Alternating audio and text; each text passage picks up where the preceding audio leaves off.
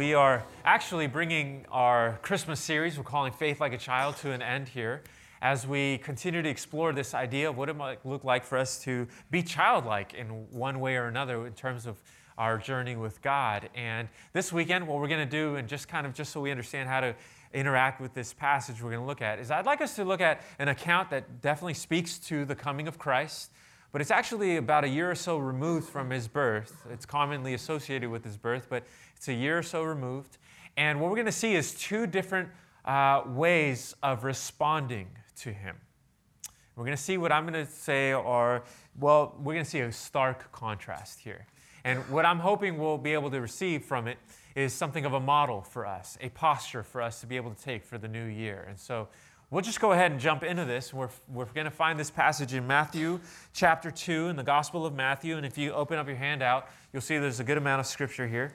But, we'll walk through it. So we're told in verse 1 that Jesus was born in Bethlehem in Judea during the reign of King Herod. And about that time, some wise men from eastern lands arrived in Jerusalem asking, "Where is the newborn king of the Jews? We saw his star as it rose, and we have come to worship him." King Herod was deeply disturbed when he heard this, as was everyone in Jerusalem. From the very beginning, Matthew sets the table for us in a way that he somehow assumes his readers to understand the dynamics at play here. He introduces us to this town, Bethlehem, in this region of the world, in Judea, which is in modern-day Israel. This is in the southern region of Israel. And this other city, Jerusalem, widely known. Many throughout the world understand what we speak of when we speak of Jerusalem. Speaks about these group of men, these wise men, actually oftentimes historically referred to as three wise men. But as you can see, the actual account doesn't enumerate how many people there were. We don't know. A long time ago, people settled on the idea of three wise men because there were three distinct different types of gifts. But that being said, there was also another character Matthew introduces us to, which is this man, King Herod. Now, the wise men traveled from the eastern land, which in modern day we could say was the Arabic region of the world. And we know this. We know that that region of the world had a thorough understanding for the celestial maps. They understood stars. And they weren't just in any way superstitious in any way, shape, or form. In fact, there was some real science that was attributed to the Egyptians. And there was an understanding that people who were from this region, especially these wise men, were an educated class. They were of royal stature, who had of an intellect caliber to be able to know the stars. And they had discerned, according to what they understood, that this was a time in history unlike any other. The child was born that was promised from long ago. And so they draw near to the capital of Israel, Jerusalem. But King Herod, we may not know, was not any other king. He was a king unlike any Israel really has ever known, because he was a king that was installed by Rome. And I know this is a lot of history, but it's good for us to understand this. See, Rome, when they conquered Israel, they renamed Israel Palestine, which is why oftentimes today the country of Israel is referred to as Palestine, that region. It was Rome who did it. And they installed this king, Herod, to make sure that this region of the world would remain loyal to them. And the way Herod carried out his authority was brutal in nature. It was very dark. In fact, many historians have written about him in many ways, but one of the historians, one book that I was reading, which is called The First Days of Jesus, kind of gives us a little bit of a snapshot, be able to see what kind of man King Herod was. And I thought I'd share this with you just for us to be able to understand the dynamics at play here. We're told that Herod had 10 wives and many children. Not uncommon for that day, people of royalty and of means. But the palace, the authors say, the palace intrigue was thick throughout Herod's reign because this included plots, assassination attempts, deception, and treachery by almost everyone around him. Over the years, this led Herod to execute his own wife and 3 of his sons. Among many other relatives and conspirators, Herod lived among people he could not trust, and he regularly feared for his life and throne. And this uncertainty and upheaval led Herod to make 6 different wills. Think about that. He changed the wills based upon whom he thought he could trust, and alternately, which son had recently plotted to kill him. This is Herod. This is Herod. This is the picture of a man who is sitting on a throne, in control and in power, and yet a man who is more insecure than any other in the land. That's the picture. And his insecurity causes him to have deep paranoia. Paranoia, by the way, that keeps him guarded, that ends up causing him to do some just amazingly awful things. It's clear he stops at nothing to protect his territory. And so, we understand this man who was used to having his power and his very own life put in danger by even those who would be closest to him was not going to be happy about the news these wise men brought. Because why? These wise men drew near, filled with their knowledge and their intellect, and they understood what was happening at the time, and they draw near and they say, hey, there is a child born in your land who is promised to be king. Where is he born? And this news that the wise men consider good news ends up causing Herod to do what? It says Herod was deeply disturbed. Deeply disturbed, and was everyone else in Jerusalem. Why? Because Herod's disturbance often meant havoc for everyone else. And so what does he do? This is what the leadership in Jerusalem is wondering. How will Herod respond? Because there is a newborn threat in his midst. So Matthew tells us in verse 4, he called a meeting of the leading priests and teachers of religious law, and he asked, where is the Messiah supposed to be born? In Bethlehem, in Judea, they said. For this is what the prophet wrote. The prophet, they're referring to a minor prophet in the Older Testament, a man named Micah. He wrote, and you, O Bethlehem, in the land of Judah, are not least among the ruling cities of Judah, for a ruler will come from you who will be the shepherd for my people Israel. He calls together a council. This King Herod didn't understand religious things too much. So what did he do? He brought the scholars near to him who thoroughly understood the scriptures. And then they told him, he asked the simple question, where is the Messiah, the promised one from God, supposed to be born? They tell him, oh, clearly, in Bethlehem is the city. That's the town where he will send him. So Herod now understands. He puts 2 and 2 together. The wise men are referring to this Messiah. The scholars let him know where the town is. You know what this tells us? Herod completely understood the nature of the child, the time he was in. He knew, yes, indeed, God's hand was actually on this. That's what we're led to believe, which means that Herod wasn't in a place of ignorance. He had received insight. He was told clearly. And it means Herod now had a decision to make, doesn't it? It meant that Herod was now in a position in which he would decide one of 2 responses, at the very least. One would be to align with what God was doing, to agree with it and to join in what God was doing. The other response would be to continue to go back to his old ways and to resist vehemently. That would be the tension poles for him.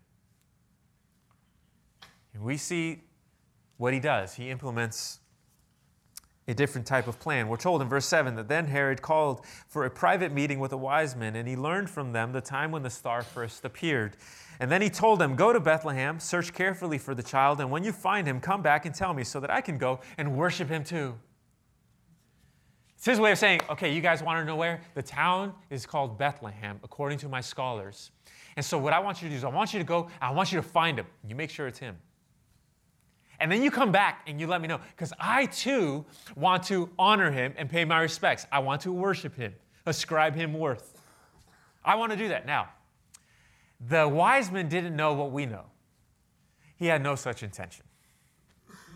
He had no desire to worship the child king. What he wanted to do was far more insidious, actually, far more dark. But the wise men have no idea, and so they make their way. In verse 9, we're told that after this interview, the wise men went their way, and the star they had seen in the east guided them to Bethlehem. It went ahead of them and stopped over the place where the child was. This star, this mysterious star, this celestial reality that occurred over 2,000 years ago. Many have speculated what it could have been. Maybe a comet, perhaps. Perhaps it was the alignment of planets that made it look like a star that just shone over the town of Bethlehem. They don't really know. What they know is that these wise men, the scientists of their day, were behaving and acting and responding according to what they knew. However simple it may be, or however more complex, that is what they did. And they responded. In verse 10, we're told that when they saw the star, they were filled with joy. And they entered the house and saw the child with his mother Mary, and they bowed down and they worshiped him. And then they opened their treasure chests and gave him gifts of gold, frankincense, and myrrh. These men of an educated standing, men of royalty, of means, ended up drawing near to this house where they probably did not expect. In fact, they expected Jerusalem to be very apparent, very aware of this child, but they didn't see that. What they saw was an unknown child in an unknown location, and so they drew near to this humble setting, simple place. And what do? They worshiped him. Grown men worshiping a child. If we just consider that. Grown, educated men of means bowing down to a child and ascribing worth to him. This is the one promised by God. And what do? They bring out gifts. Gold, speaking of royalty, is what is given to a king or one of a royal class. Frankincense, incense given in a temple. It's offered up as something generated towards God himself. And myrrh, which would be speaking towards what one uses to prepare a body for burial in their day. Each element speaking of the different aspects of the consequence of this life. Each element intentionally chosen. You know what they did? They did not choose these by accident. They chose these intentionally. And you know what they're actually doing here? What we're seeing in this act is what would be called a tribute. When one nation would give a tribute to a greater nation, when one would seek alliance with another kingdom, that is what is unfolding here. A tribute is being given to this child king. And it's a statement. It's a statement being made. It's a declaration. What's the declaration? We align with you. We do more than that. We bow to you. And whatever happens in your life, from the very beginning, we're saying we want to be friendly toward it. Our realm, our kingdom, our sphere is friends with yours. It's a decision that was made to make this journey. It's a posture that was intentionally taken. It was beyond custom. It was something sincere and powerful in front of Jesus' own parents. This unfolds. We're told that after that time, perhaps some words were exchanged. Maybe some things were said that were left unwritten. We're told in verse 12, when it was time to leave, they returned to their own country by another route, for God intervened, had warned them in a dream not to return to Herod. And after the wise men were gone, an angel of the Lord appeared to Joseph in a dream. That is, the one who was married to Mary. Get up, flee to Egypt with the child and his mother, the angel said. Stay there until I tell you to return, because Herod is going to search for the child to kill him. And there it is. This is how Herod will respond to what I am doing. He is coming after you. And so I want you to leave. And that night, Joseph left for Egypt with the child and Mary, his mother, and they stayed there until Herod's death. And this fulfilled what the Lord had spoken through the prophet. The Older Testament speaks of this verse. I called my son out of Egypt. Because Jesus was born in Israel, in Bethlehem, and the first destination out of there was Egypt. And so out of Africa, God called his son later. This is what is being said. Now, Herod was furious. This is what we're told in verse 16. When he realized that the wise men had outwitted him, they had not fallen prey to his deception. He was revealed for what he was. And we're told he sent soldiers. And look at this unbelievable, truly dark, evil place he chooses to go. He sent soldiers to kill all the boys in and around Bethlehem who were 2 years old and under, based on the wise men's report of the star's first appearance. This hideous act actually ends up being recorded in history, in Jewish history, as one of the most sorrowful periods in their time, where the streets are filled with mothers mourning, fathers distraught, powerless to do anything about it, their hopes and dreams in their children gone. All because of a man's insecurity. All because of a man feeling threatened by a child. A child. A child. Because of all that he represented. This is what is actually being shown here. You know what this also tells us? It tells us that the account shows us, listen, Jesus was born into the heat of controversy. That his life, from the very first breaths to the final breaths, was a life of significant consequence. It threatened power structures. Even as a baby, threatened the powers of his day. It caused some to celebrate, filled with joy, others to oppose with nothing short of just dark violence and anger. This is what we're shown here. We're shown also two polar opposite ways of how to respond to what God may want to do in someone's life. We're shown one side that just vehemently opposes and the other side that goes the extra mile to join in what God is doing. One filled with anger and hatred, insecurity, looking out for his own. If you threaten me, it's over. We're done. You're as good as dead to me. On one end. And on the other, the exact opposite. I'm not threatened. I want to be a part of it. I want to join. That's the spectrum. Now, somewhere in that spectrum, there could also be indifference. This idea that, you know what, it's good for you, not for me. I'm okay. That's also possible. Wherever we might land, I think this actually, the wise men supply us with a little bit of a model of how to consider posturing ourselves for the coming year. And so in the remaining moments we have here, I'd like us to look at this through the lens of what it might look like to posture ourselves. See, a posture for the new year is what we're going to look at. And I'm going to say that the wise men model what? A willingness to be open to the new thing God wants to do. That is what they model. That is what they show us, right? Because what do? The wise men themselves, they set out on a journey based on what they knew. They understood something was up, but they didn't have the whole big picture. They didn't understand every single detail. You know what they did? They pulled on a thread they had in their hand, and they would see if it would lead anywhere. One step at a time. That's what they did. They used what they knew. They used what they understood. They figured out God is up to something, and I want to see what it is. I'm open. I'm curious. And I'll figure this out. That's what they did. They set themselves out on a journey, a long journey. Look, modern day technology, it would be somewhat of an inconvenience. Think about months of an inconvenience.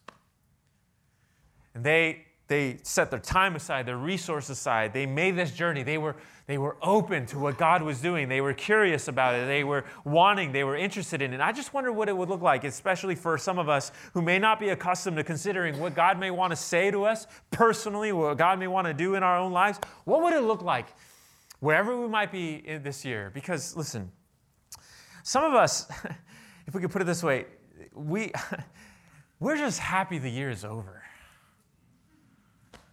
There are some things that went on this year that we just think, boy, I'm just glad that's behind me.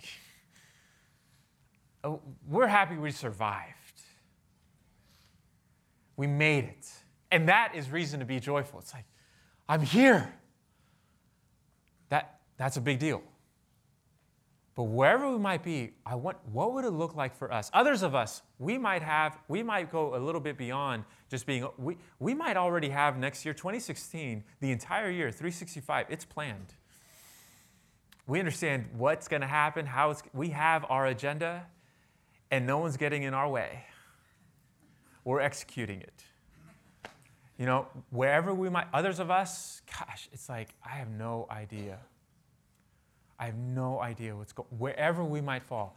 What would it look like in the coming days, especially on the other side of a week filled with so much activity for us, to slow down, set some time aside, and just ask the question sincerely, God, what do you want to do in my life? I have my plans. I have my desires. I have my hopes and my dreams. But God, I want to listen. What do you want to do in my life? See, that's what it looks like to be open, to consider, and then to just wait. Because He will speak. He will speak. We take one step at a time. We might have an abundance of understanding. We might have nothing. It's just like we just understand this much. That's okay. One step. I'm open to you, God. 2016, I want to be open to you. I want to be more open to you. There might be something new God wants to do inside of us. Others of us, we might have some struggles, some challenges. It's so hard not to get cynical. It really is. Not to get skeptical, because especially when we start something, there is something of an internal battle that occurs where we start to be filled with so many doubts. Why? Because we have experienced failure in such profound ways in our past. We wonder if it's ever going to be possible for us. And yet, it may be that God wants to do something new we've never experienced in our lives before. And he's not asking us, he's not saying, are you capable? He's saying, are you willing? Are you willing? That's what they model, a willingness. You know what they also model? They also show us what? They show us that it is good to embrace the posture of humility. That's what they model. They model a willingness to embrace the posture of humility. If you can think of it this way, these are men who were educated, men who were wealthy, men who had accomplished certain things. They were accustomed to a certain social status. And what do they find? They find an unknown child in an unknown region, unknown to the powers that be, in a location that is, it's humble, it's simple, with modest parents. And what do? They bow before the child. You know what? They model that it's not, listen, Jesus was not beneath them. They were not too proud for him. They did not look down upon him, disregard him. He was but a child, and yet they did not do that. They embraced. So it's a one step further. It's beyond the place of being open. It's the place of saying, what you say to me, I embrace. What you respond to me, God, I am there, and I embrace it. It's a willingness to, you know what humility does to us? It gives us the ability to be patient in our season. And to not be filled with frustration when things don't go our way, when things don't end up as ideal as we thought they were. A lot of times, especially in life, we engage in something where we have a picture of this is going to be amazing. And then reality hits and it's not amazing. It's hard work. And it ends up being something that grieves us a little bit. It disappoints us sometimes. It causes some degrees of suffering. But it is there. Can you hear? It is there that God actually births something new. When we are willing to do that, it is in the breaking of the soil that the seed is able to be planted. It's there. It's when our soul is soft and moldable and open to what He wants to put inside of us. There, when we humble ourselves. And we end up discovering He longs to do something. Some of us, we might already be moving forward with God, and this year, maybe this season, it's not going quite how we expected it. And the word we might want to consider is to not despise the day of small beginnings. To not look down upon the meager results we might see right now. especially when God is trying to do something inside of us. Whether it's launching something, and we may not have as much traction as we would like, or whether it's engaging in something internal, and we're not getting the progress we would want, or maybe it's something relational. God is asking us, will you be the one who humbles yourself? And people, we do it, and they don't respond. We say sorry, they don't. Don't despise that. You do it. Humble yourself. This is the year. To position ourselves that way, it gives us the ability to be surrendered. It gives us the ability to be agile emotionally. It gives us the ability to adapt to the different changes and shifts in our year, especially if we're of the more organized type, where everything has its place. I understand that type. But it is humility that gives us the ability to say, well, Lord, I'm open to you. I embrace what you want to do. Life is messy sometimes, but when we embrace it, it can be extremely beautiful. Because what do they also show us? They model something else. They model what it looks like to give a hope-filled offering. A posture for the coming year. And this is the way I think of it. They drew near to the one they knew would be king. And they didn't come asking, they came giving. They drew near to the one who had been spoken of as the mighty God, the Prince of Peace, everlasting Father. And they didn't come in, they came doing what? They came giving. I give. And a lot of times, we might be accustomed to receiving. We might be accustomed to being recipients of other people's goodness in our lives. We might be accustomed to being the ones who others encourage, others speak life into, others hear us, others listen to us when we are discouraged or where we're in pain, and they comfort us, and they're the ones who give to us. And that might be great. It may be that this is a season where God might be saying, now your turn. Now it's your turn to be the one who gives. I wonder if 2016 is the year. Some of us, not all of us, but some of us, he might be nudging forward to say, this is the year you're supposed to give to others. This is the year you're supposed to speak life to others, encourage others, speak words of grace to others. This is the year you hold your tongue a little bit more. You listen. And you give the gift of compassion to suffer with another. This is that year. It could be the year we give over resource to his good work. It might be the year we commit ourselves and we say, Lord, out of what you have given to me, I will give to you to what you are doing. This is the year. I will do that. Maybe it's that. Others of us, listen, we might be accustomed to giving to people. I have met people that are generous towards others. And maybe it's not necessarily towards people.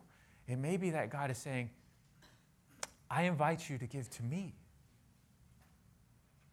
to give to my work, to speak a good word in my name, to offer your time for what I want to do in other people's lives, to align with what I'm doing that's going to affect eternal things. It may be that we have been passive observers of what is going on around us. And this is the time, this is the year that God is saying it's time for you to stand up and be a participant, to roll up your sleeves, to engage in what I am doing in other people's lives, to take the risk of praying for others, to take the risk of learning my word so that maybe you can give somebody an encouraging word one day, to be the one who stands up for me, to be the one who declares my worth. Maybe this is the year. You're active, participant. You know what? Who was filled with joy? The wise men. Who were the ones who were filled with gratitude? It was the ones who ended up drawing near. They were open, they embraced, and they got a front row seat. A front row seat to all that God was doing. There, in that place, in that posture, in the childlike place before the child, we find, I think, a great model for how to transition from this year that is past and the new year that is coming. May that be the case. May we prepare our hearts. May we reflect, yes. May we become grateful. May we be open to what he wants to do. May we embrace what he longs to say and do in our lives.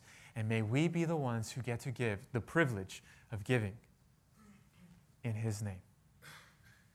May that be the case. Now, in a moment, we're going to receive our time of giving and our closing song, but I would like to just pray, ask for his blessing as we consider this together.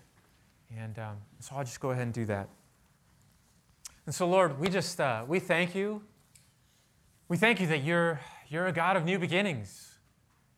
You're a God of second, third, fourth, many chances. You offer us opportunities, God, to draw near to you. You never abandon us. You never forsake us. But you long to always make us more aware of what you are doing all around us. And so I pray that you would help us. You would help us take full advantage of this final week of the year. Help us position ourselves. Help us enter 2016 in a childlike way that is open to you, is willing to embrace you, is willing to experience your life coursing through our soul. I pray for this. I ask for your blessing. In Jesus' name, amen. Amen.